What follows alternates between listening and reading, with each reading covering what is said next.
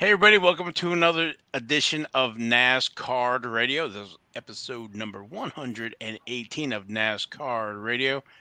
We're trading cards and racing meet. I'm your pal Val, and with me is the amazing Jason. Jason, how are you? I'm doing well. And then the man, the myth, the legend, PSA and White Castle Hall of Famer, Logan. How are you? I'm feeling price guidey. Gotcha. Well, I want to thank our sponsor, Panini America, and also thanks to new follower James Strout.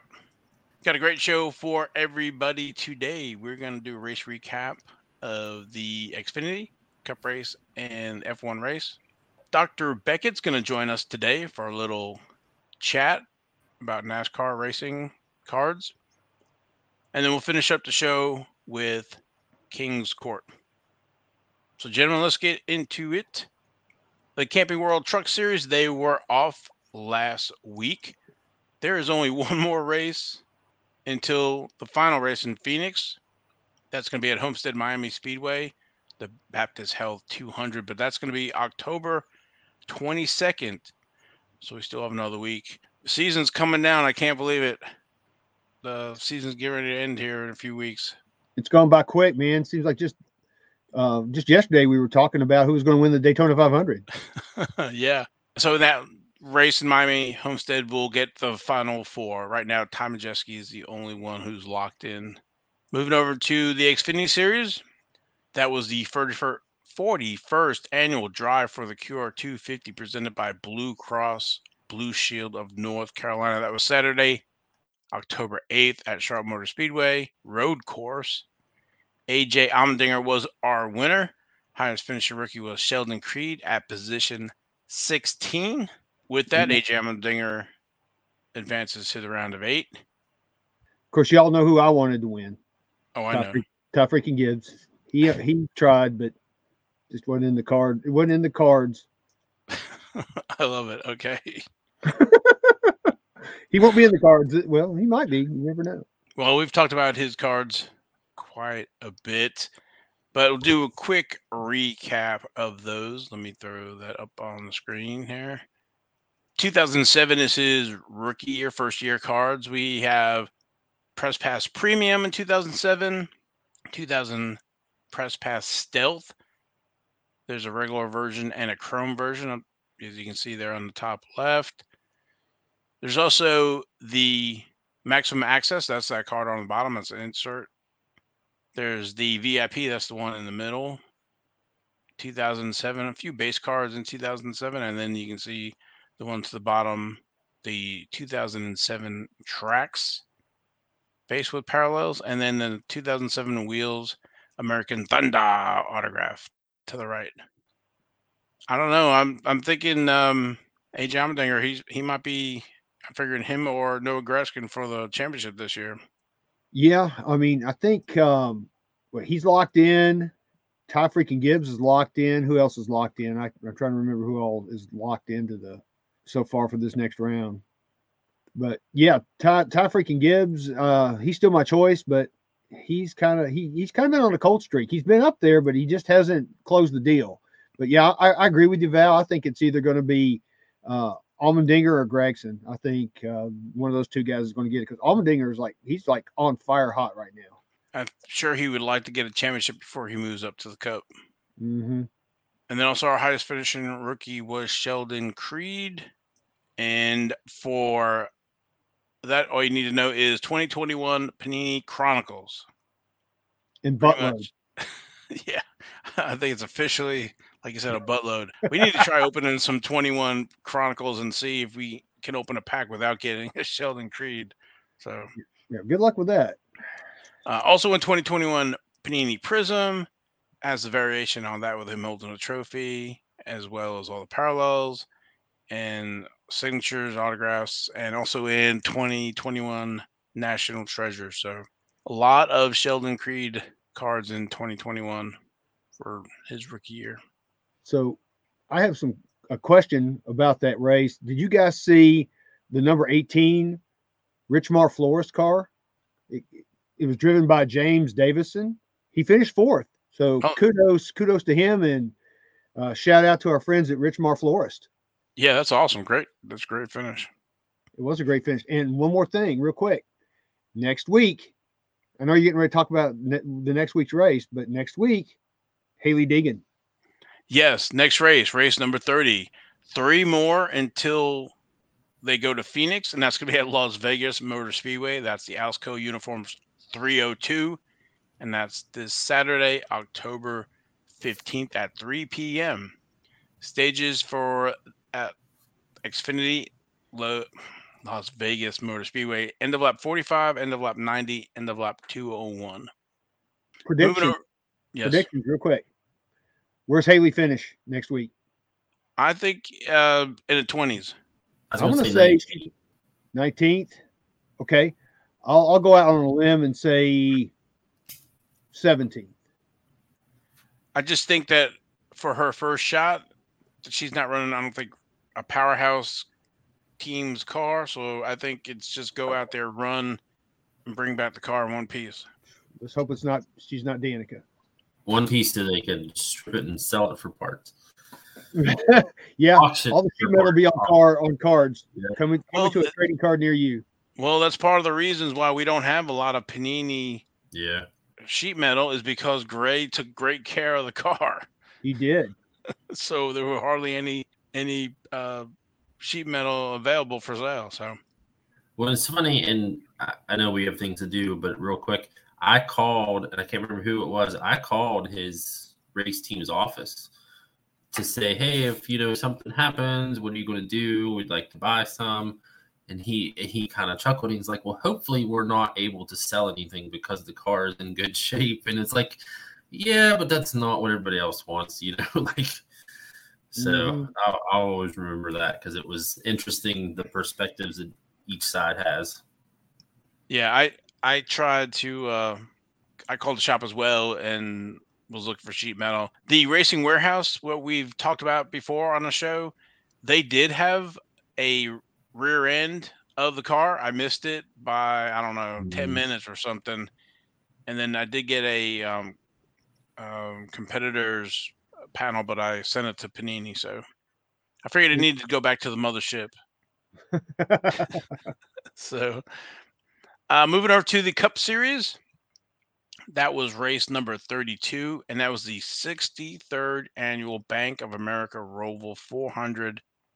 That was Sunday, October 9th at Charlotte Motor Speedway Road Course. Easy for me to say. Our winner was Christopher Bell. The highest finisher rookie was Austin Cindric at position 21. Now, I know Christopher Bell drove that car, but his crew chief, he needs to get a big portion of that win. Yeah, his crew chief won the race for him, making that call with that caution that came out several laps before the end. And he was like one of the only ones that came in. It's like we were surprised that not more folks came in, but he came in at the right time, and it worked out for him perfectly. Yeah, that with like 5 laps to go, that sign came off, or somebody had hit it, and it went on to the track, so they had to throw the caution, which to the dismay of Chase Elliott, who had like a 4-second lead. So all that for nothing, and then Christopher Bell gets the win there. So yeah, he was literally, he wasn't last, but because Alex Bowman's last, but he was last of the drivers that are driving. He had win. They went in one of the turns and Reddick hit him, and so they both tried to get the same real estate, which didn't work out well for Chase Elliott. But we've talked about Christopher Bell before. I think did he get his first win this year? Was it last year? No, it wasn't this year. But I know I guess we talked about him before. He's won this year earlier. Yeah. There you go. 2016 Panini Certified. Shocker. With the base card there. What's that? Shocker. Yeah, I said that. With all these years, Jason's tired of hearing about 2016 Certified, but this is one of the reasons why 2016 Certified base card there, and you'll see the autographs. Prism only signatures, which you'll see there, which is the red, white, and blue version, and then Torque only autographs as well. No base, only base card. 2016 Panini certified. Ding, ding, ding. Yep. It's crazy. Like, I do these little overlays for us, and I kind of just grab the portraits and put them in. I don't pay too much attention. I just try to get them done. But I'm looking at it now as we're talking, and I know he's 27, 28 years old, but he looks 12. I mean, that picture right there, he looks so young, but I don't know. They all are now. It's just Yeah. like, look at Ty freaking Gibbs. He's only 19. Yeah. And then also Cindric, 2018 Panini certified. He's in the Donruss Phenoms, Panini Prism scripted signatures, Victory Lane base, as well as Victory Lane signatures. So that's it for him. Next race number 33, 3 more till Phoenix, and it's going to be at Las Vegas Motor Speedway, the South Point 400, Sunday, October 16th at 2:30 p.m. Stages for that race are going to be end of lap 80, end of lap 165, and end of lap 267. So with this race, that set the field of 8. And I was looking at the different teams that are going to be in this next round. And it's just kind of like the season has gone. It's, there's been a lot of parity. So you've got 2 Gibbs cars, you've got 2 Hendrick cars, 2 Penske cars, 1 Trackhouse, and 1 Stewart-Haas. So it's pretty much kind of even across the board for the most part. You don't have one team with all 4 of their drivers in there. So again, it's just, there's a lot of parity this year. So cutting down to the final 4, Chase has got 31 points, which is the most, 20 points above the second place, Joey Logano. And then it gets really tight. So Logano's plus 11, Chastain plus 6, Bell plus 3, William Byron minus 3, Blaney minus 3, Hamlin minus 6, Chase Briscoe minus 9, which you get a point for every car you pass. So there's a lot of points and a lot of movement. So these last spaces are going to be, it's going to be really interesting here, these next 3 races. Must see TV. Indeed. Moving over to Formula One, they had a little race over there. That was the 2022 Japanese Grand Prix. That was Sunday, October 9th at the Suzuka Circuit in Suzuka City, Japan. That was on like at 1 o'clock in the morning, East Coast for us. I got to see them playing Uno during the rain delay. I did get to see some of that, but I didn't get to see the end of I got to see the beginning of the race and then the red flag for 2 hours on my recording. About that Uno. I saw that. I loved it.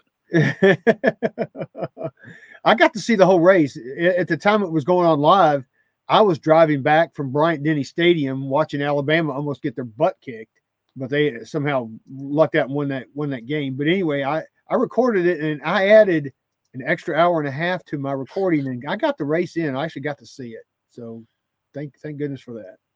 That's a good job.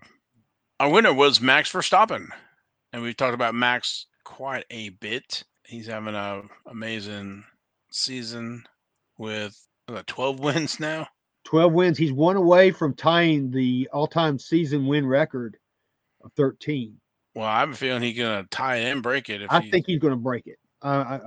I'm going out on a very, very stout limb saying he's going to break it. Well, I mean, I know, we started following F1 last year, and we talked about Lewis Hamilton and Verstappen winning, 90% of the races, 95% of the races. And then this year it's been pretty much all Max. So, but with his cards, he has a few cards before the 2020 Topps Chrome and Topps Now, 2016 Top Trumps, Grand Prix Heroes, and the 2018 Topps Trumps. And then you get into 2020, the Topps Now Formula One, which is a print run of 4,047. And then you get into the 2020 Topps Chrome Formula One with all of the cards in that set dedicated to winner and driver of the day. So there's 13 cards and 1 image variation in Chrome. There's a ton of parallels. There's also a Sapphire edition to it. There's 2020 Dynasty. Also the F1 official stickers. There's 11 stickers in there, and then there's also the 2020 Topps Turbo Attacks Formula One, 12 cards and 3 limited edition cards with the bronze, silver, and gold versions. So and also with that win, he wins the championship. Yeah, that's what I was just getting ready to talk about. On that last lap, of course, it was raining, and I like watching races in the rain anyway. But anyway, it was raining, and I think Max had already crossed the finish line, and you had Charles Leclerc and Sergio Perez going for second and third, and Charles Leclerc was in second. Well, he makes an excursion off the track and comes back on the track, and he was still able to keep his position. He was in second place. So after they crossed the finish line, F1 gave Charles Leclerc a 5-second penalty, which moved Sergio Perez up to second, which the way the points shook out, before that happened, if it had finished with Leclerc second and Perez third, Max was 1 point away from winning the championship. But when they changed those positions, Max wins the championship. Voila. Go figure. Well, when you say that, second and third in the points championship is only separated by 1 point. Yeah. So there you go. That 1 point decided that. And it's funny how that works out. It seems like every year when somebody's going for the championship, there's always some kind of weird thing that happens, maybe some kind of controversy, something weird that happens. And, it's like I said, it's controversial, but it is what it is. I mean, Max was going to win the championship anyway. There's no way anybody's going to knock him off this late in the season, but it just clinched it for him earlier. That's all it did. So they are off this week, but they return to the States, the United States Grand Prix. That's going to be Sunday, October 23rd at 3 p.m. That's going to be at the Circuit of the Americas in Austin, Texas. Man, I would love to go to that race, but tickets for that are going to be expensive. Not Formula One races. Oh gosh, I bet it'd be a couple $1,000s for a ticket to try to find one now to go. I thought somebody had a pair on one of the face group. How much were they? I can't remember now. If it was 800 and something for the two. Oh, that's actually pretty good. It's a lot less than I thought. But don't hold me to it. I don't know if they still have them left, but it'd be pretty cool to go. It would be pretty cool to go. I've never seen that track. I think when I was in Dallas at the Dallas Car Show last year, it was also the same weekend they had the race last year. But no, I take that back. That was the Cup race, and they had issues with rain. But I would love to go to that race. So now that Max has won the championship, how do you think that affects his cards? Because he was so dominant this year, I know the diehards will still be watching, but I know the market is kind of weak right now, but I'm just curious to see, what do you guys think of, I want to say not investing, but, picking up some Verstappens when you can find them for a good deal? Because I think long-term, he's only starting to be in the stride. I think he's got a few more years ahead. Go ahead, Jason. I'll let you talk about it first. So my thoughts are there's a couple layers to this. I think he has already established himself to where, yes, there's upside, but it's not the upside that people might think where we had it 2 years ago. As always, buy stuff in the off season, not during the season. That's always going to be your best. But I would also argue, don't buy the 2020 and 2021 stuff, because I feel like so many people are into that it might be not like an overflow, because there's Dynasty and stuff that's expensive, but it's out there. I would be looking for the Trump or Trump's card, like some of that stuff, because look at what we've seen with Lewis Hamilton. It's that old stuff that has really commanded the money.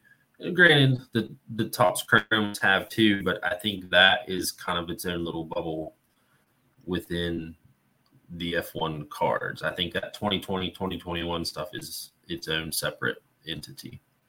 So Logan, I want to stop you and go to our next segment if we can. Sure, go ahead. We have somebody on the NASCAR radio newsmaker line here. Oh, very nice shirt. Welcome, Dr. Beckett, to NASCAR Radio. Great to be here, guys. Yeah, welcome, man. We're glad you're here. I like that shirt. It's not a one of one, but it's a good friend gave me one. It's like a 1 of 30. 1 of 30, maybe. Okay. Well, Logan, you want to jump in first? Yeah. We've got some questions for you, Dr. Beckett. Let's see. I've got my notes somewhere. Should have had it up quicker. All right. So I got a question for you. And this pertains to when you guys first came out with the racing magazine. I know there were no credible established racing car prices when you guys began the racing magazine. What kind of process did you guys go through in gathering the pricing, and how difficult of a job was that? Well, it was really simple for me because I didn't really participate in it. I had, I collected everything, and I probably had some, but we wound up hiring some guys, and we made extensive use of like regional correspondents and people around. It was, again, if you turn the clock back 25 or 30 years, it was pretty regional. I think it was the Southeast. Most of the shows were, North Carolina and below, I think. So we were hitting those same shows. And we had dedicated staff, and we had people helping out that were doing other sports, but you can't manufacture passion instantly for a sport if you didn't collect it. So we had to have people that were knowledgeable about NASCAR. And, but when we did it, though, there were a bunch of sets coming out. And so we didn't decide one day to do it and put a magazine out the next day. We really had a fair amount of lead time. And it was a team effort. And I probably was pretty far removed from the day-to-day pricing. I had some guys I trusted. And, the hardest one of a price guide to do is the first one. After the first one, you get feedback and people say, hey, you really missed on that one. So, well, and, when you're missing on a price guide, it's because we're analyzing the data that we have, but we don't have all the data. And so as we got more data and better sources, we were able to be more accurate. So we got off the mark there, and we found out who were the better dealers in the country. And so it was a lot of fun. I mean, I enjoyed it because I wasn't as nose to the grindstone on that particular sport. I could enjoy it as a fan. One thing that I noticed, or I didn't really collect at that time, but going back and looking through the other magazines, there are a few other price guides that I started like December of '89 up until that point, but it seemed like when Beckett started to produce a price guide that they just shut down. It wasn't even, did you guys hire them, or was there any communication with some of those other price guides? Well, I mean, you've got to be careful. I mean, we're not going to plagiarize. They were doing stuff. There were some of them out there, again, very regional. We were a lot more national and international. And I will say this, thanks to a number of people within NASCAR, we had good entree and access to some of the drivers and teams and some of the leadership. And so that was helpful. But, we were using some of the same sources. There were a few key dealers and I don't remember exactly now who they were, but they were, we were circulating around to the shows, even the specific NASCAR shows that were pretty much Charlotte area or, North Carolina was heavy, Daytona, I guess, anything in between there were some good shows, but it was a challenge. And like I said, we don't want to plagiarize, but if everybody's trying to do a price guide that's accurate, they're going to be having some similarities. But then as we really established a regular, we were really consistent in our approach and in our frequency. And so if we're coming out every month, we're going to get better and better. And I think we did. And so we weren't trying to, Val, I've said, I don't want to have a monopoly. I just want to be in first place. And so we weren't trying to drive anybody out of business because, again, it's a very relational sport, I think, where even the drivers are competitors, but they realize they're all in it together. I mean, there's probably a few renegades there, but most of them realize they need each other. They're not trying to wreck anybody for the most part. They just want to win. No, I guess what I was saying is that it seemed like they had closed up shop before you guys really even were getting going. And plus, I mean, you guys had a bigger distribution channels since racing was your fifth price guide. It was baseball, football, basketball, hockey, and then racing. We may have been doing Future Stars by then. I'm not sure about that, but anyway, that was another positive. We had some sort of distribution muscle by having all these card shops out there. And if we're talking about 96, that's after the baseball strike. And we weren't the only ones looking for other avenues. I mean, the card shops, we're thinking, hey, what else is out there if they're not going to play baseball? So, but these others, it's hard. It's hard to publish. It's hard to put something in print and then people criticize. I was glad that they bought the magazine and then criticized constructively because we could work for that. These others, I just think by that time we had a pretty sharp staff. The adding one more publication wasn't the same as having a business just with one publication. It was on top of the other success we had, and so covered our overhead and the show trips. We didn't have, they'd go to a show and then they'd also hit the NASCAR show. So let me ask you this: when you guys started doing the grading, was racing part of the original rollout that you guys did for grading, or did that come later? I don't remember that. I remember doing grading, and I don't remember that we were doing Pokemon or anything like that. But any sports cards, my sense is that we were doing it. Now, when we had that first year, when we were showing people what we were doing, we weren't showing racing cards. It was, but again, if you turn the clock back there, it was still heavy on baseball in terms of the grading. I mean, basketball was coming on, football was coming on, but the big cards were mainly baseball, and that's mainly what we were grading in the beginning. And I don't think we turned Logan. I don't think we turned away NASCAR. We had a library of NASCAR cards, which I own now because a lot of it was sort of mine, and then it was the company's which became mine.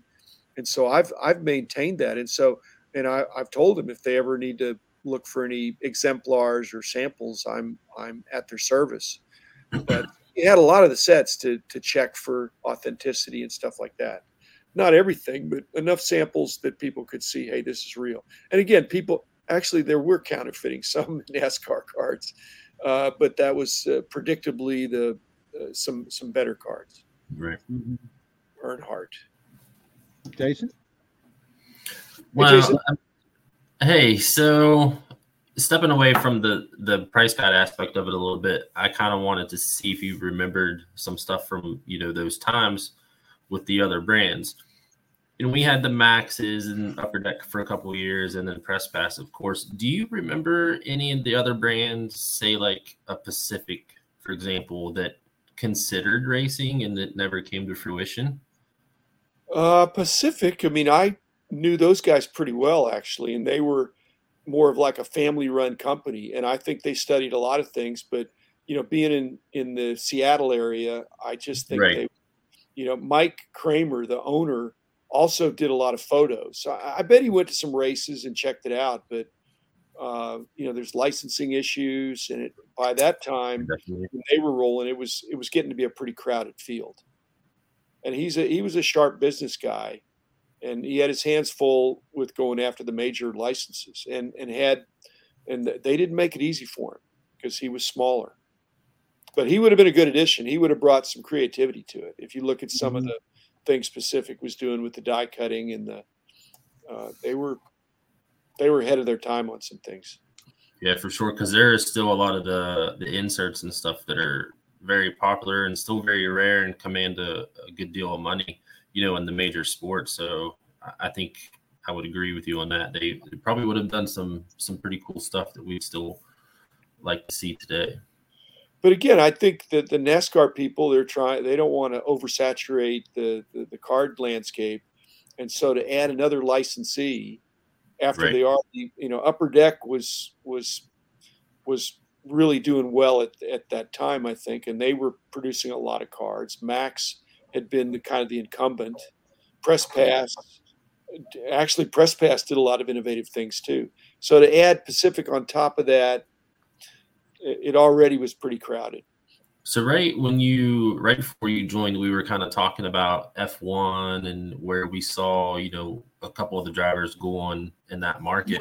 What have you seen? Like, what's kind of been your perspective the past 2 years or so with F1? Because it's something that I don't think none of us expected, and we kind of hoped it would happen for NASCAR, and then we didn't really get it. So kind of wondering what your thoughts are on that.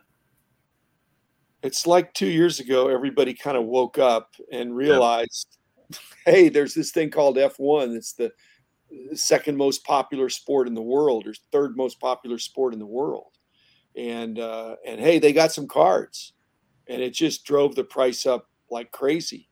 And everything was on Lewis Hamilton as if he were the only guy. And there's other outstanding drivers that were ignored initially, and then, like the hobby does, they swarm, and then they see, oh, that's getting overheated. Well, what's adjacent? What's next? And so they'd go to some other drivers, and then they'd work their way back for other F1 products and other kinds of motorsports. So I'm hoping, Jason, that rising tide raises all boats, because that was a lot of energy coming into racing, and it made, because Indy has never made a mark, really. I mean, IndyCar racing is, that's really cool too. But and they've had cards, but nothing's really been big. So I like it that people are looking for other things, and but when the prices get way stretched out like that, then to me, that's a turnoff for somebody who's coming in. It's exciting that you could get something like that, but when it's a 2-year-old card and it's 5 figures, even, that's, I mean, how many NASCAR cards that are not highly produced, that are hard to find, are worth more than $1,000? There's just not many. There's not many. But in the Topps Chrome Formula One, there were instantly a whole bunch. Which is kind of one of the things. Go ahead, Logan. No, I just want to make the comment that was a lot of hype. Yeah.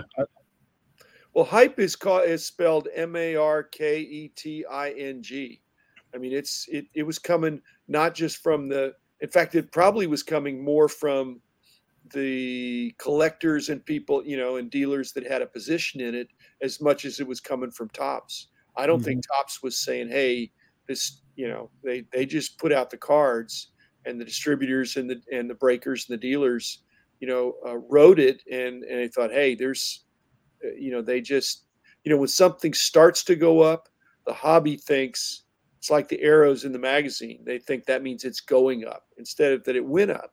And so it's like if there'd been a magazine for F1, there'd been an arrow up every month for 2 years. Yeah. But at some point you say, wait a minute, it's already up pretty expensive. Are there really people that want to pay these huge prices when, for that you could get almost any Dale Earnhardt card, or Jeff Gordon, or Jimmy Johnson, or Richard Petty, or anybody, we talk about the pricing of NASCAR so much and the affordability, and they kind of pick on me because we'll talk about something and I'll buy it as we're recording. I'll buy it on COMC because it's so cheap and affordable, and it's Hall of Fame rookie cards are less than $10 on a regular basis. And that's kind of where we thought, at least I'm trying to speak for everybody, I guess, where we thought with that pricing, even if it goes from 10 to 20, that's a doubling and it's still affordable. So I think that's where we kind of thought something should happen or could happen very soon. Well, I mean, if you guys just swarm the better cards, the tougher cards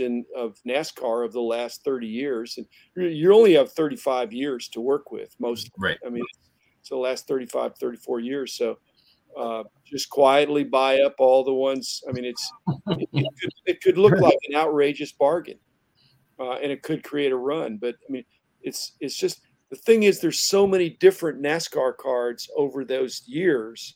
And F1 really mainly had all that demand focused on initially one product.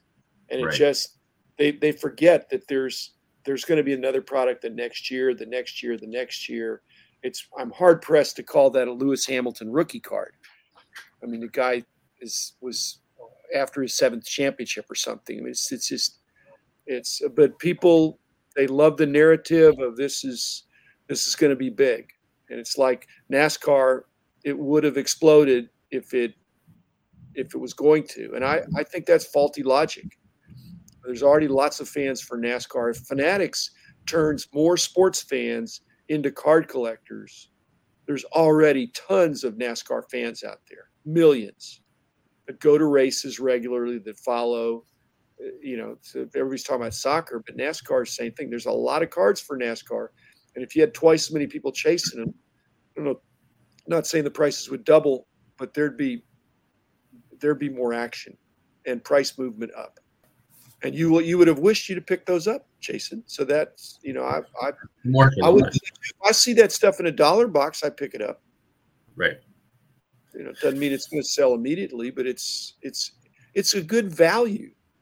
By everything you're analyzing, you're being sensible about it. It's not that you're such a passionate NASCAR fan that you can't see straight. You're realizing this, compared to these other things, this ought to be a really good deal eventually.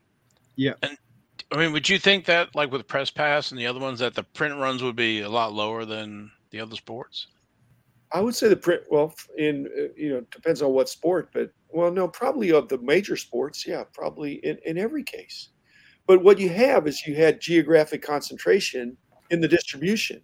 So it might be that in Charlotte, there's just as many of those NASCAR cards as there are baseball or football or basketball, and probably more than hockey. So if people are into NASCAR and they're in those race cities, then maybe they don't think, hey, these are easy to find. Because it seems like trying to find singles is becoming tough. COMC and Sport Lots and some of the rest of them are starting to get, more COMC has availability, but Sport Lots seems to have been kind of dwindling down. So it's hard to, like you said, 35 years of cards, but it's hard to find singles and stuff. So. Well, I'm eventually gonna put more stuff on COMC. I've got a decent account on COMC, and I've sold some racing there, but I haven't been through. I mean, I'm kind of systematic when I'll go through my stuff and figure, well, I don't want this anymore, and I'll bust a parallel set or something and put it up there. But I haven't done that yet. But you guys are encouraging me that there probably would be demand. Yeah, there's definitely demand. It's just not as high as these other sports, but we do see it, and we're kind of a victim of our own. I don't know if I want to call it success or whatever, but we've been hyping, if you want to call it that again. If you want to call, we've been talking a lot about like the 1972 STP cards, and we have seen a dramatic increase in those cards. We used to be able to pick them up fairly cheap, and I think like I said, we're a victim of our own success. Now it's hard to find those cards and hard to buy them because they've gotten so expensive. Well, on COMC, the expense is in listing. You got to pay 50 cents at least to get the card listed. If they were to run a NASCAR special, to say, okay, for the next month, if you send in NASCAR cards, we want to be, and this is a strategy I'd like to see them do. We want to be the premier place for NASCAR singles. And so we're going to have half price submissions. But you got to give us, you got to put them in numerical order. You've got to make it easy for us that you're not sending us all this obscure stuff that we lose money on. But if you send us some groups of cards that we can post to the site, we'll give you a deal on the submission fees. I'd be all over that, and I'd put a whole bunch of cards. And then they could be the place. And I guess the other aspect that you guys could speak to is that I think there's a lot of people that collect. There's a lot of people that just collect hockey cards, but there's also a lot of people that just collect NASCAR. And so I don't know that there's as much cross. That's one of the reasons we did a different magazine for each sport, because people thought, well, they're just a card collector, they get all the sports. Well, no, people usually focus on one thing. And the NASCAR guys are really loyal. They're really faithful to NASCAR. They probably do collect some other things, but NASCAR, a lot of times, is their main thing. Yeah, that's definitely like me. That's the exact kind of collector I am. I collect mostly NASCAR, but I do have like a Wayne Gretzky rookie card. I've got some other odds and end cards here and there, and I still like baseball. So, but my main focus is NASCAR.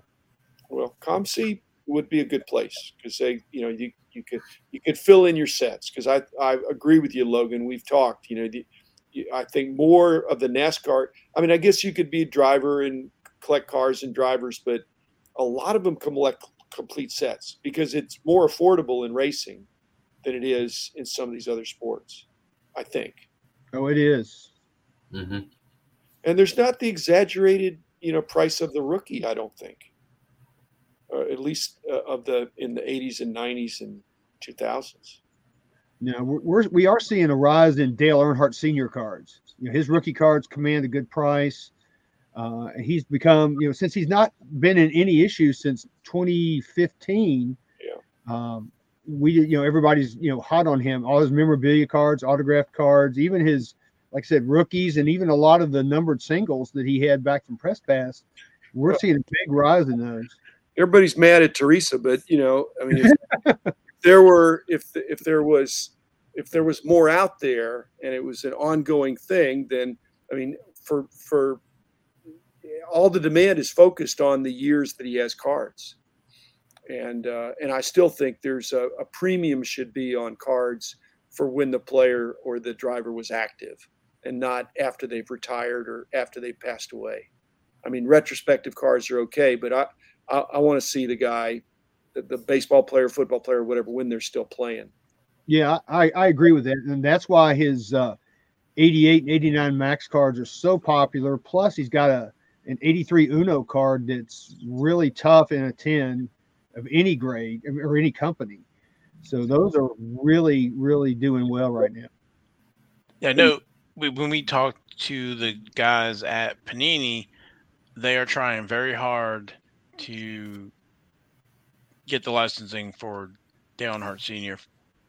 to be allowed to use them on cards. So we'll see. Yeah, well, I heard you guys talk about that Teresa wants Babe Ruth type money or something like that. Well, I don't think has, to be honest, I believe the Panini has the paperwork with maybe her lawyers, but maybe there's no figures. So I believe that Panini was going to try to show that they were very interested in that they would go with the same money that they're paying Babe Ruth for his image. Okay.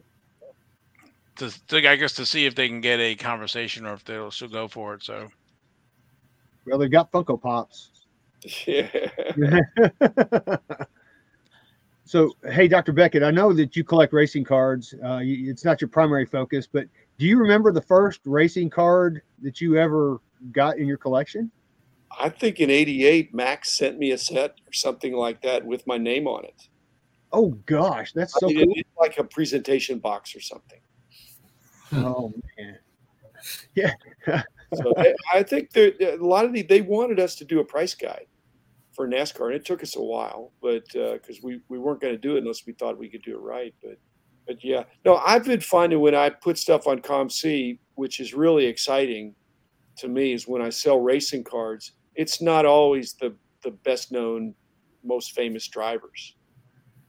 It's it's driver collectors, or somebody's completing a set. It could be a driver that didn't win very many races.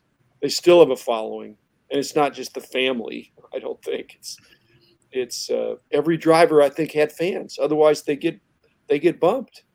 Exactly. They got to win, or they got to have a great fan base. The fans have some kind of connection to a driver, no matter whatever level. No matter and they are diehard, because I was just thinking of TJ. He's a big Reed Sorensen, and so when the sets come out, they're all looking at the checklist to see if any Reed Sorensens are in there, and so you can enter whatever name, and then they're all fighting for the 101s, which is pretty interesting. So, well, when I get an order from COMC and it's 5 relatively common cards of the same driver, and he's never won a Winston Cup, or never even won a race maybe, but that's somebody that's a true fan. And if they make me an offer, I'm probably going to accept it, because I want to encourage people to really be true collectors. It's not a flipper. So when you're saying that, what I usually do is I'll get multiple cards, but I'm using them for through the mail autographs. Okay. And so that's a big thing too.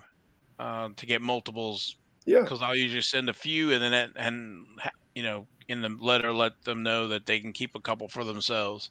Well, sports lots would be great for that. Yeah, I've diminished that already. I don't think many NASCAR. Well, you're talking about driver collectors and things like that. This is a real random story, but I guess it's been about 2 weeks ago, I was in Chick-fil-A, of all places. Go figure, right? And I had my Panini Racing card shirt on. I walked in there, and this guy just kept staring at me. And he finally asked me, he goes, "What do you know about Panini Racing cards?" I said, "Well, I collect cards. I'm an NASCAR fan." He goes, "You may know my son. His name is Tommy Joe Martins, and he's an Xfinity driver, drives in other series. And he was up. They were in town. They were in Mississippi, but they were in town in Memphis, and they were at that Chick-fil-A. So now, just because of that little quick interaction, I'm a Tommy Joe Martins fan. He's not won a race." You're also a Sam Mayer fan. I am a Sam Mayer fan because he signed something for me during COVID when they were here in Memphis, and hardly anybody else did.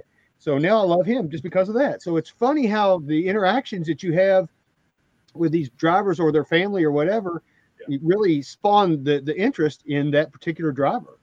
Well, I want to good. Well, I was just going to ask him, what was your first race, Dr. Beckett, that you attended? Do you remember that? Charlotte 600, I think. Wow. When was that? In the mid 90s, I think. I don't remember going before then.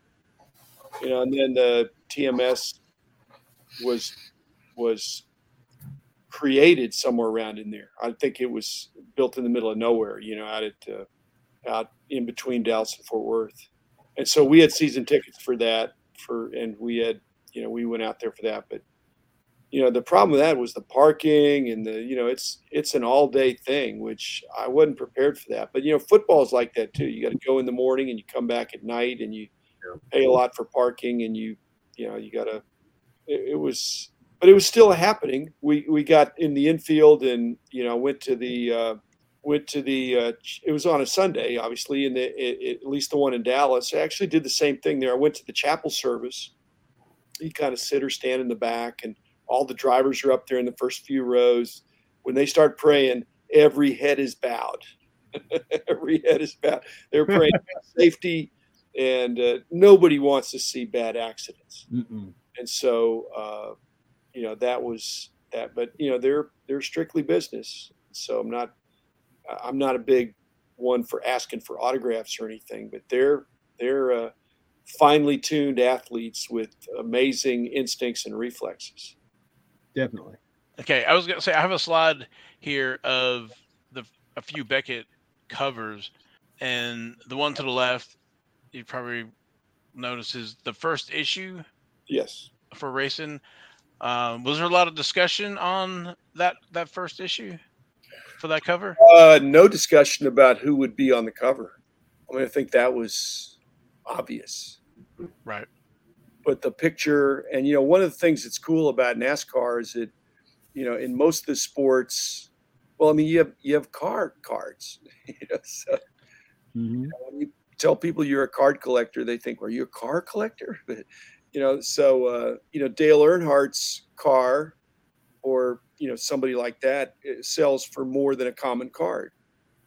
And there are people that collect all the Dale Earnhardt cards, whether they're of him or his car and stuff like that. So to show his car and a photo inset of him made a lot of sense. So I mean, I'm sure I rubber stamped it, but I think the decision was an excellent decision before it even got to me. And then the other cover I thought was pretty interesting. The one on the right, comparing that rivalry between Jeff Gordon and Dale Earnhardt Sr. with the Speed Racer and was it Racer X? Racer X. Do you remember that cover, or I remember it? I just think at some point in there, and it may have been around in there, we started doing more anime, Pokemon, Digimon, Dragon Ball Z, stuff like that. So we had a group within our company, including the graphic design people, that were getting really tuned in to all things, that were, Pokemon, those kind of things. So anything anime or artistic like that. So I think they were having fun with it. But that was, again, I wasn't really involved in that, other than it's creative and makes people think. The subscribers like the covers, but if you have a newsstand copy of a magazine, which we're on the newsstand, you've got a split second to catch the eye of somebody that's walking by the newsstand, and they can't even see the whole cover. They may just get a glimmer, and if you don't have something that make them stop, then you don't get that sale. And so our graphic design people were trying to do things that were that stood out. No, that actually is a good issue, because there's a big article about the 1988 Max, and I think there's some uncut sheet photos in there. So I don't know. I know we didn't really talk about this, but maybe think of the issues about adding Beckett sample cards, and I think those are really a tough collectible. Tipping them in, that was only on certain issues, and we had the full cooperation of the card companies that wanted to do it, and you did the little sticky stuff that can. I think those are tough. Those are tough, and we did it on almost all the sports. I don't remember doing it for basketball, but I definitely know we did it for baseball and football a lot. And certain companies really thought that was cool to do that, and they'd say sample on the back, or something like that. So I don't know if people collect them as a complete set, or whether they just get their favorite driver. Those are super tough, because there's one baseball player that I collect that is a common that in 20 years I've never seen for sale. And I check eBay every day, and I get never ever have I seen it for sale. Who is it, and what? Who? What? Josh Fogg, baseball. Josh Fogg, okay. Like 2002, what would that be? I think it was 2003, maybe 2002 also. But from his Beckett checklist, pretty much all I'm missing are these Beckett samples and a couple one-of-ones, and it's driving me nuts. So yes, they are super tough. Yeah, they're tough in racing too. You just don't see them every day. And I remember back in the day, I could have gotten a whole lot of them, and I thought, well, they'll be around, but not now. I think when people get them, they keep them. They're that tough. My recollection is that they were delivered to us with the sample imprint already there. That we didn't get raw cards and go get them stamped up and then insert them into the magazine. My recollection is that they came to us with the sample stamp. In fact, there were gold and silver on some of those, saying sample in gold or silver imprint.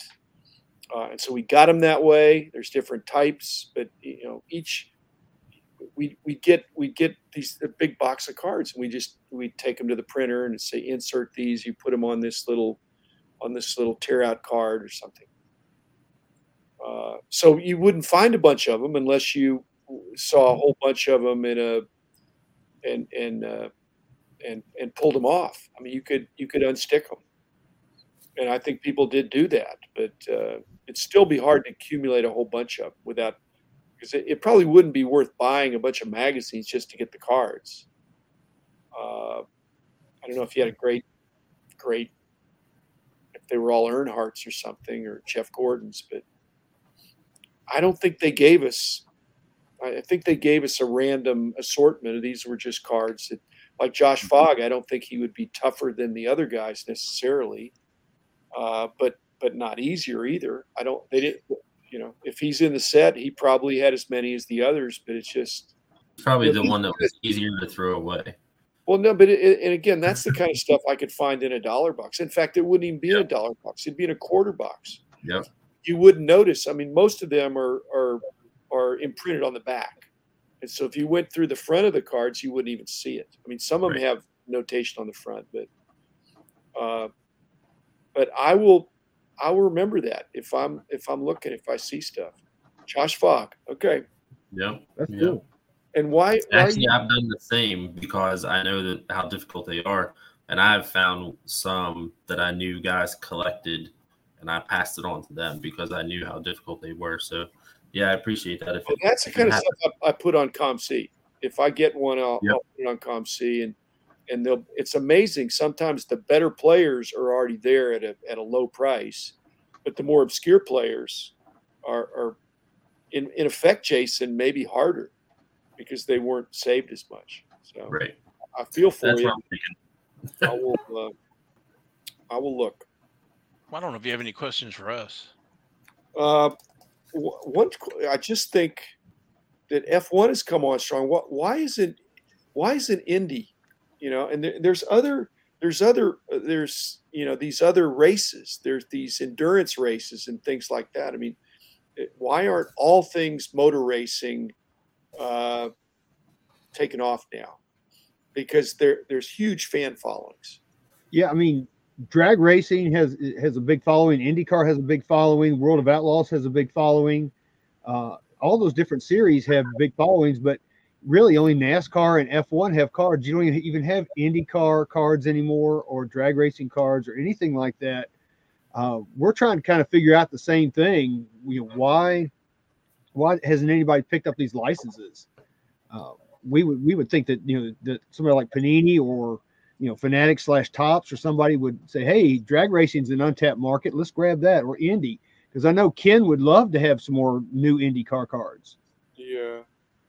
I felt like from the collector standpoint, it was always the rules, because typically you grow up, you play baseball, basketball, football, and then hockey. And it's kind of the way that we consider the big four and then all the other sports.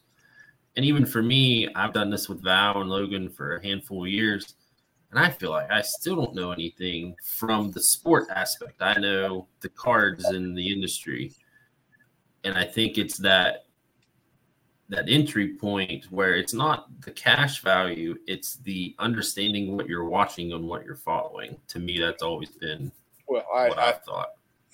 I used to think that, but now I think most people's favorite soccer player is Ted Lasso.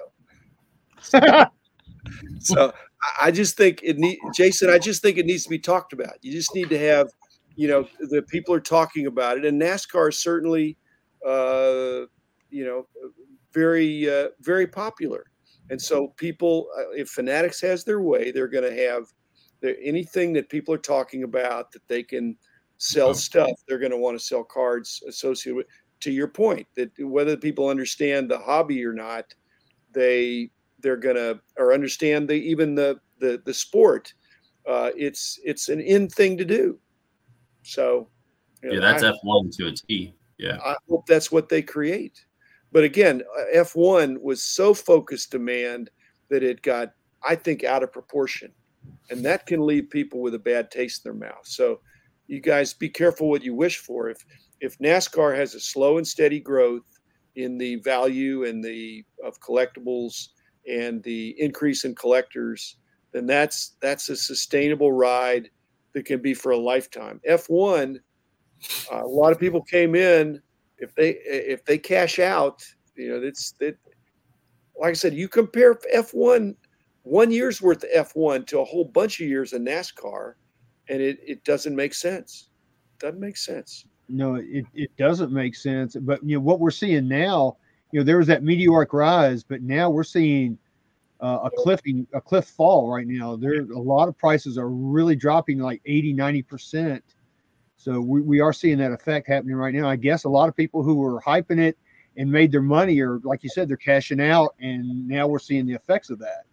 Well, you got to have true collectors. Otherwise, then, pump and dump that they talk about is usually meant pejoratively in a very short time frame. That you pump, and then you dump it all. Yep. But I think a lot of these, it's not that. It's just that they buy the cards. They're really optimistic. They weren't thinking about dumping them. They were thinking, hey, this is going to keep going up. When it quit going up, and then it went down, and then they're thinking, do I buy the dip? And they think, well, maybe I won't buy the dip. And then it keeps going down.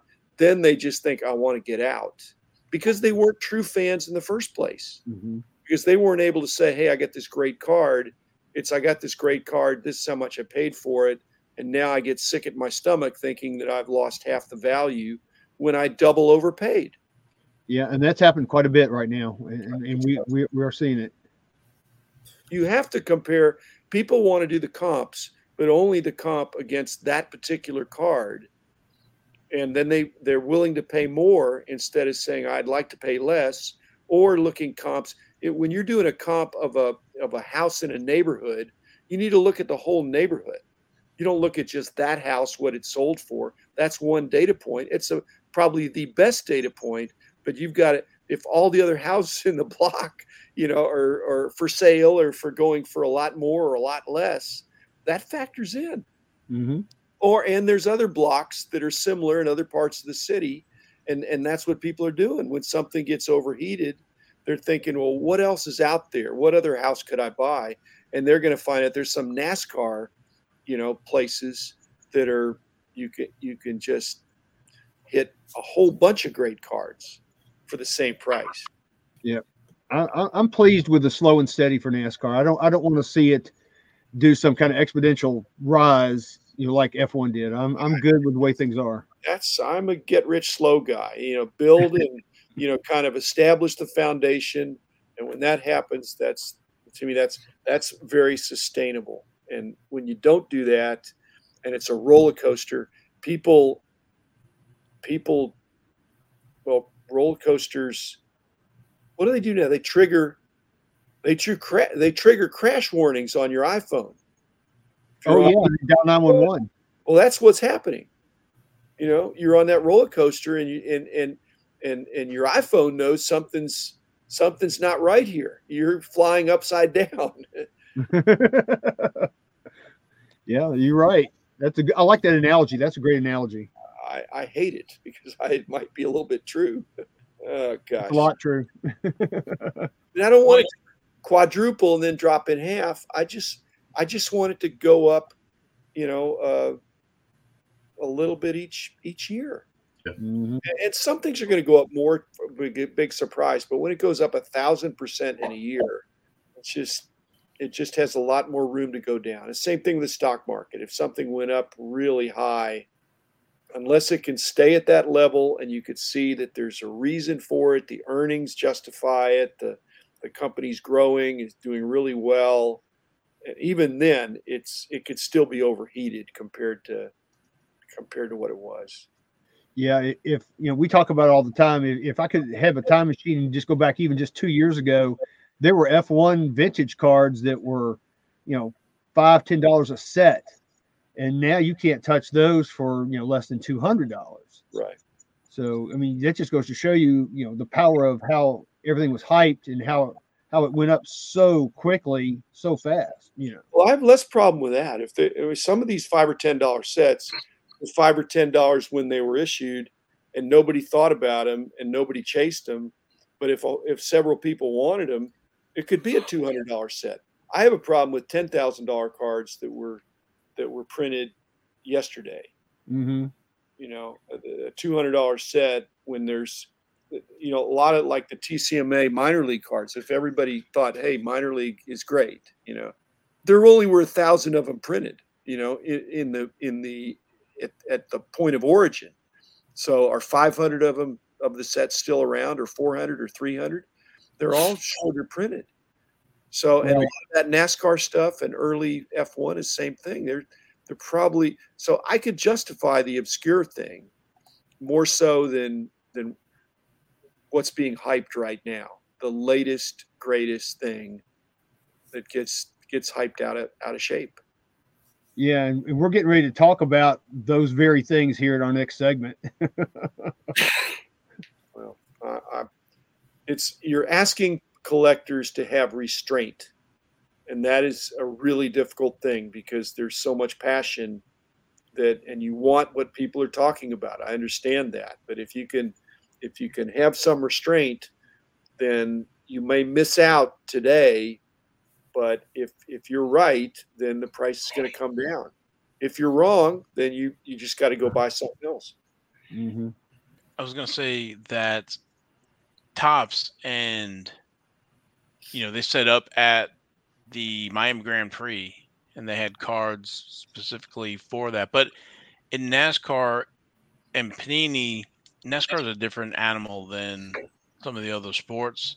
But over the last, I don't know how many years, we really never seen a track giveaway or anything like that to help like educate or let the fan at the track know that there are cards available. I've been to the NASCAR Hall of Fame getting some, cards autographed when they had some driver appearances, and folks didn't even know that cards were made. So, Panini did try to do some advertising. They sponsored one of the drivers, and they had actually a Panini car at the race in the Xfinity series. But it just seems like that hasn't been able to click or grab the attention of NASCAR fans to let them know their cards. So, well, Fanatics has a reputation for doing stuff like that, I think, and so they're going to do it. If they buy Panini, they're going to get Panini to do it. And if Panini does not get bought by Fanatics, they got to up their game. Mm-hmm. And this would be a way, Val. I think that's a great idea. It's investing in the category, and a lot of these marketing expenses do not pay off the first time you do it. It's a lot of the concept of advertising and marketing is repeat. That's why on TV, you'll see, if you're watching a football game, you'll see the same commercial more than once. And so if Fanatics says, we're going to lose football, we're going to lose basketball, we're going to double down on NASCAR, we're going to really invest because and soccer, we're going to really go for it. And that'd be a way to go for it. And they may lose money the first year, which they maybe are unwilling to do, but they could, those kind of sampling things, I think, do work in the long run. So another thing I thought of was education, that folks don't know the history of some of the cards, and like the 72 STP 83 Uno, and that's kind of where NASCAR Radio came out of, to try to help educate your collectors and kind of maybe breathe a little life back into some of these sets, because like you said, there's been 30 something years of cards, and NASCAR cards just are perfect for, visual, the relics, and some of the technology and the autographs. The drivers are always pretty accessible to get autographs. So I think really NASCAR trading cards are one of the better visual sports married with cards. I'm just saying, one of the things that put breakers on the map and some of these big cards on the map are the bounties. So bounties are a thing now. So if I put $100 bounty on some $10 NASCAR sets that are from 30 years ago, 25 years ago, that's a $10 set, but kind of obscure. And I say, I'll buy up all the ones you send me for $100. I do not think I'd be overwhelmed. I mean, I wouldn't be stupid to put something that was mass produced. It's something that's obscure. I would not be overwhelmed. Then everybody's thinking, hey, that's $100 set. And that's what's happening with F1, is that it's not that they're having bounties. It's just, it's becoming known that they're scrambling. They're looking for anything. And there's just as obscure stuff for NASCAR. These little sets. In fact, it's in many cases it's sets that not only are not talked about, we would buy stuff, samples, or a sample set when we'd be at these shows to show in the price guide. But sometimes we didn't put them in the price guide because we didn't have enough price information, and we were a price guide. And so, yeah, I've got a few sets that have never been in a price guide. Well, they might be junk and they might be good. They might be a failed test issue. I don't know. I mean, it was a little bit the wild, wild west with NASCAR. I mean, the licensing, very different from the leagues. So it could be fully licensed in the NASCAR sense and be pretty obscure. Logan, I think that's what you need to do for the 2019 Donruss Fox announcers set. Yeah, put a bounty out. That's a great idea. There's a set that came out in 2019 that I think there was 200 sets. It's like what Jason does. I've got an eBay search. I'm looking every day, every night for those cards. I have not seen a set. He's lucky enough he picked up one set, but I cannot find that set anywhere. Yeah, you've got a better chance of them finding you if you put an extreme bounty on it. For you to look, you're doing all the work. And I just think somebody's going to see, and they're going to think you're stupid, for paying that much, because they're not doing the math. They're not true fans. They may just have it, but it's like, I just did this with, who did I do that with? I mean, it's going to come up in the next episode, but it turns out Mark Hoyle, you guys know Mark Hoyle, the Red Sox collector that's a really advanced collector. He needs one card for his Ted Williams card collection. I heard the episode when he was, and I realized I have the card. He's never seen the card. He needs it. He needs one card in the whole world. And I'm thinking, now I'm really feeling guilty. I've got the one card this guy needs. He's a great guy, advanced collector. He's never seen it. I've got it stuck in a box. I'm not prominently displaying. It's an expensive, really good card. And that's what it's like. And so I didn't think about it until I heard about that. And I think, I think I had that card. Well, that would be the same thing you would have, Logan, if you just said, look, I really want these. And this is the main thing I'm looking for. If you've got them, and you can't say I'll pay top dollar. I think you got to say I'll pay X dollars. Now this guy didn't say I'm going to pay X dollars because I don't really want to sell it. But if I was going to sell it, I'd want him to have it. I'd want him to win it. Well, it's like years ago, eBay had that site they called Want It Now, and you could post things that you were looking for, and it was kind of addicting to me. And it's that thing of, I might not have anything, but it's cool to see what other people are looking for, and then maybe once in a while I'll have something that I can sell that I wasn't really looking to move, but somebody else wants it and needs it. And that's kind of what you're talking about, just that concept of helping somebody, but also helping them complete a collection and, getting a little money out of it at the same time. Yeah, except that I don't think those things work as well because they mainly appeal to the collector who is a true collector.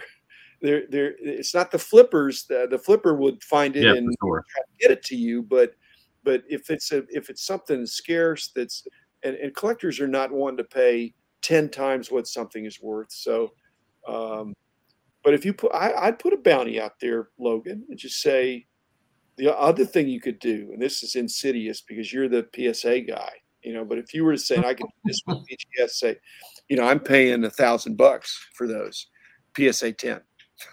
Or I'd say BGS 10, and there's no chance that anybody's going to contact me with a BGS 10,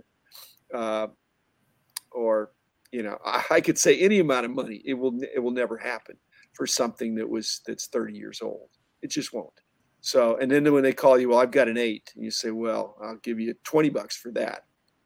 Right. Yeah. At least get the word out there and get people thinking that they go, wow, these things are worth something. And if it's might as well contact him. Yeah. I mean, and that the bigger dollars, it's It's so the opposite of the greater fool theory. It's the pride of ownership, of paying more for something, is somehow a good thing. I want people to know I got a good deal. They want the new breed just wants people to know they got a bad deal. Yeah, a lot of flexing. More than anybody else for this. Yeah. So I have money to not waste, because they're not flushing it down the toilet. They're buying something that I perceive as being overpriced. That it's they're putting a higher value on it because they think it's going to go for more. And it could. And I've been wrong. Everybody's wrong some, and right mostly probably, but wrong enough times to know you're not infallible. I'm going to do that. Go for it.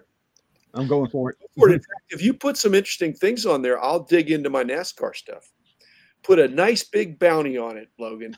You want me to tell you what the bounties are and tell you what cards to put bounties on?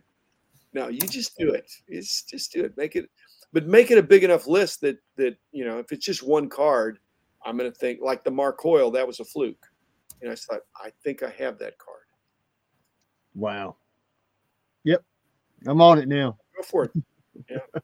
Yeah, it's going to be interesting to see where these have landed, because they were the 200 print run and given to the Fox sports announcers in NASCAR, and then they gave some to like social media to give away at the tracks, and the rest, what is it, like 10 or 12 of the announcers, and so they all probably got a few to give away, and they're just nowhere to be seen. Highly collectible, and probably you'd want to get them graded just to encapsulate them. And yeah, that's what Val's done. He got his set graded. Yeah, smart. Yeah, I don't think they've been any graded on any other company. So nope. Well, I don't know if we have any more questions for Dr. Beckett. No, I don't think so. I think maybe it's time to cue the music for King's Court. Oh, all right. I didn't know he was going to stay. That's awesome. Yeah, I'd like to get his comments on some of these cards, because we were talking about the high-priced F1 cards. You're getting ready to see some. All right, here we go. Let's cue the music. All right.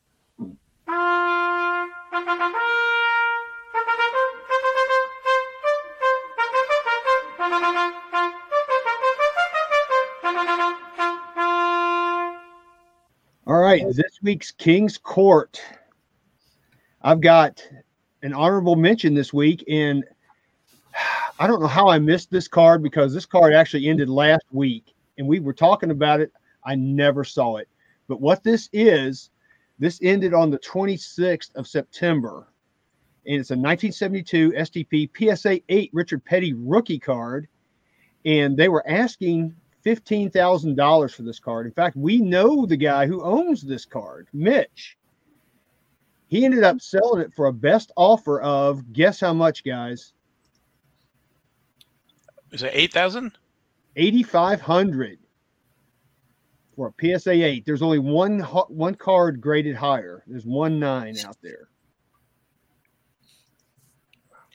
Yeah, I think we had seen this one actually in person. There's a few little brown spots on the back, but it presents very well with the corners. Well, remember, this card was raw, and the guy was selling it for $2,000, and then he took it off, and then he put it on. Yeah. Remember that? And then he put it for bidding. Then he took it off, and he had a buy it now price of $1,000. And I'm not kidding you. I was out riding my mountain bike, and Justin Channels calls me while I'm out riding. He says, "This card just went for a buy it now of $1,000. Should I buy it?" I said, "Yes, you should buy it," because I couldn't buy it. I was out messing around. And he said, "Never mind. Somebody bought it. It went that quick." So Mitch, I know how much he paid for it. He paid $1,000 for it, and he did well with it. So kudos to him. Very nice.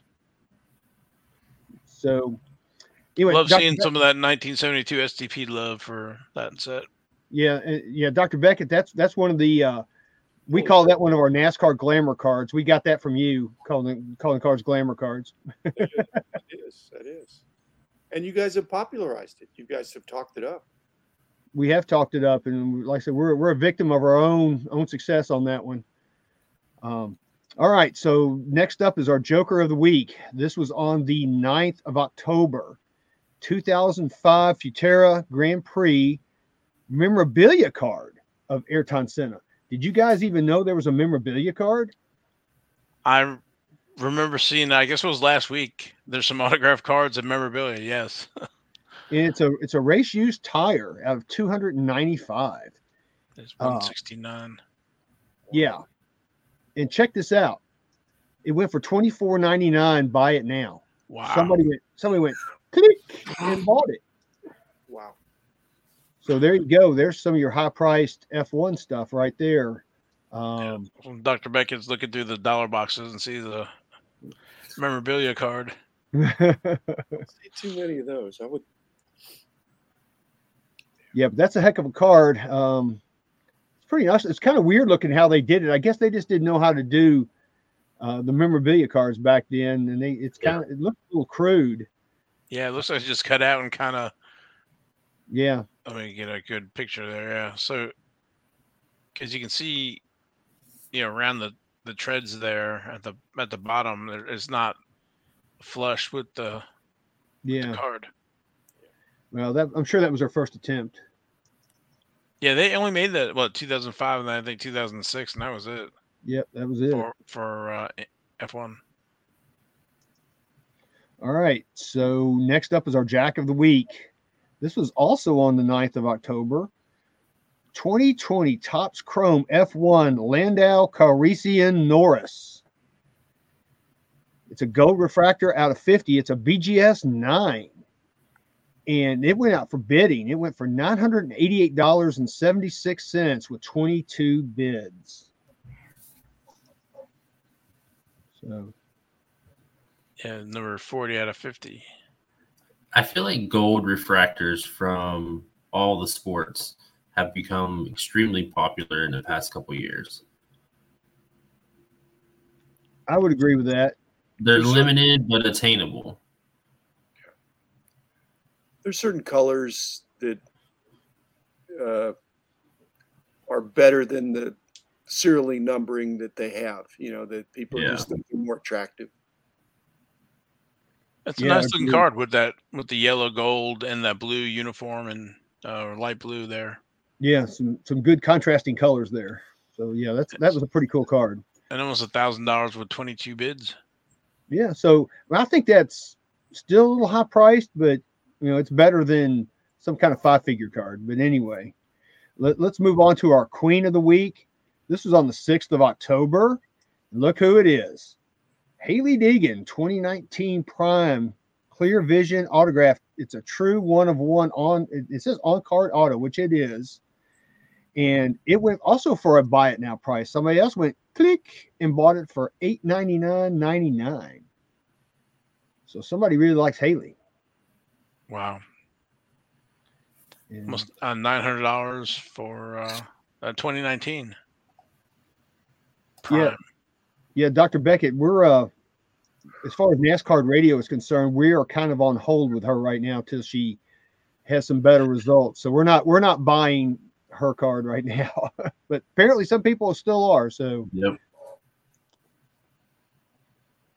For the diehard collectors, like we talked about, she's doing her first Xfinity race this weekend in Las Vegas. Yep, she sure is. So we'll see how things go this weekend. Yep. All right, next up, King of the Week. This was on the 10th. Yeah, check this card out. This was on the 10th of October, 1999 Press Pass Signings NASCAR Dale Earnhardt in gold. And it went out for bidding, and I think it actually probably is undervalued. It went for $1,200 with 28 bids. So there's 100 of the gold, and this is 96 of 100. That's a beautiful autograph. It is a beautiful autograph. Yeah, that's one of the nicest cards I think we've shown. It's up there with that Upper Deck one. Agreed. Yeah, I mean he did a fantastic job because you know how those gold markers, they dry out. So the fact that it's not real streaky and it's very solid really makes that card pop. So that was 28 bids. It wasn't a buy it now. Yeah. If I had the money, I might have bid on that, but I just don't have that kind of money right now. I got a wedding I'm helping pay for. That's really impressive. That's a really nice looking card. And Yeah, I think somebody got a good deal on that. Yeah, so I think it was undervalued. I think whoever bought this got a great deal. All right, so next up, this is second to the last. Our ace of the week, 1-of-1, is on the 6th of October. And look who it is. It's 1-of-1. And it's not the same one we had last week, Jason. That was a Donruss from 2022. Oh, you're right. You're right. This is a 1-of-1 Ty Gibbs, 2021 Prism Gold Vinyl 1-of-1. It's in an SGC holder. It was SGC last time, wasn't it? Yeah, the other one was too, remember? And it went for like $554.54. Makes me wonder, because you don't see that very often with NASCAR racing being SGC. I wonder if it was the same seller. It could be. It very well could be. Could be somebody who's speculating on Ty Gibbs and then had him graded. But they were asking $1,000 for this card. And it wasn't far off. It went for a best offer of $800. Wow. Yeah. $800. That's a 21. His rookie's in 20. This is his first Prism card. Mm-hmm. So Dr. Becker, this is one of the, I don't want to say young guns that's coming up. He'll be running in Cup next year, replacing Kyle Busch and his Coach Gibbs' grandson. Right. And he's got plenty of talent to back it up. He does have a lot of talent. So we're all excited about him. He's doing well. We hope he can continue on his rise of, in success. So we're hoping he does well next year in Cup. And I guess some people are speculating. But yeah, I thought that was a cool card. That's probably about where it needs to be, I would think, $800 or so. All right, last but not least, our Royal Flush, which is the highest price card of the week. I don't know where it went. I thought I had it. I'll give you a second. I'll talk about it while you're getting the link. Huh. All right. Let me grab that real quick. I know I had it, but. Yeah. This was on the 9th of October, and it's going to be a 2021 Topps Dynasty F1 Lewis Hamilton Jumbo Patch Auto card. And actually, this card went for under 5 figures. It was a BGS 9.5/10. I think the auto was a 10, and the card is out of 10. And it went out for bidding, and it was $8,500 is what it went for. Here we go. It went for $8,500 with 39 bids. And again, it's got that Lewis Hamilton scribble on there that we talk about.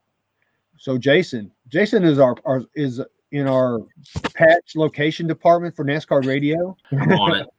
So Jason's looking to see where that patch is on his uniform. So it was 39 bids and $8,500. Yeah. That's for 2021. That's not even 2020. No, that's 2021 Dynasty. And of course, Dr. Beckett, we all know he's the darling of F1 right now. Yeah, but I'd take 7 of the Earnhardts. Absolutely. A flash. Yeah, that's what we say here all the time. We talk about I mean, how many of Dale Earnhardt or Jeff Gordon autographed cards, high-end cards, could you buy for this $8,500? I would much rather have Earnhardt or Gordon or Richard Petty and those guys all day long compared to this card. I totally agree. Well, I mean, you're betting on whether the hobby is going to get more and more international, and it probably will. Mm-hmm. NASCAR is pretty distinctly American, maybe North American.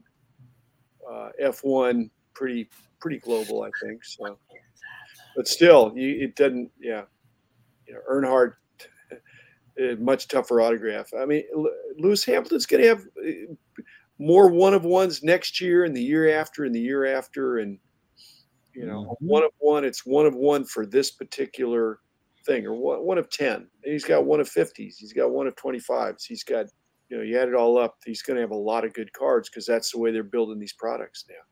Yeah. All right, now turn that card over. Zoom in on his chest underneath the EOS. It's right there. Yep. Right there. Yeah. Yep. That's where it's from, right there. Yep. Way to go, Jason. So that's Yep, a premium. It's over his heart. It's that makes it a 1 of 1. Yep. Yeah, you're right. It's an eBay 101. That's an No eBay doubt. 1 of 1. Yeah.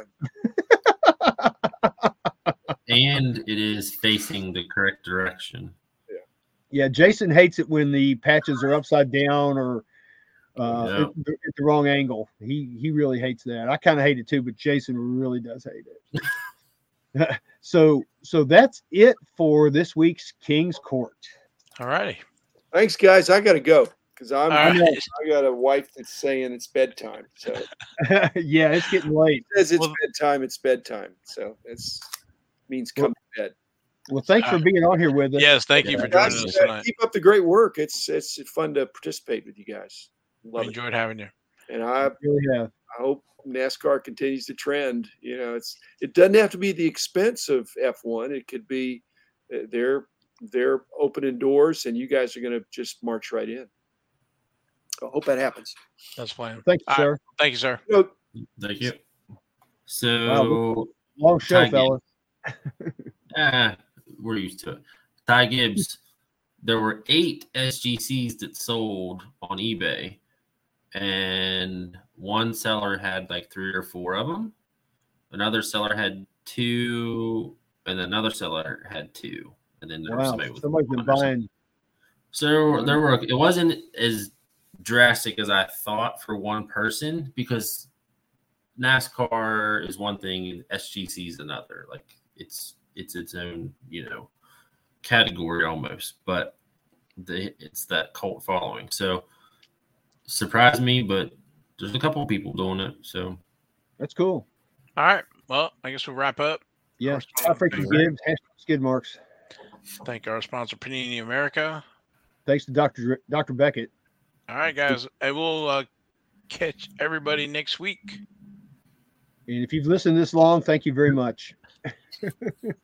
Yes.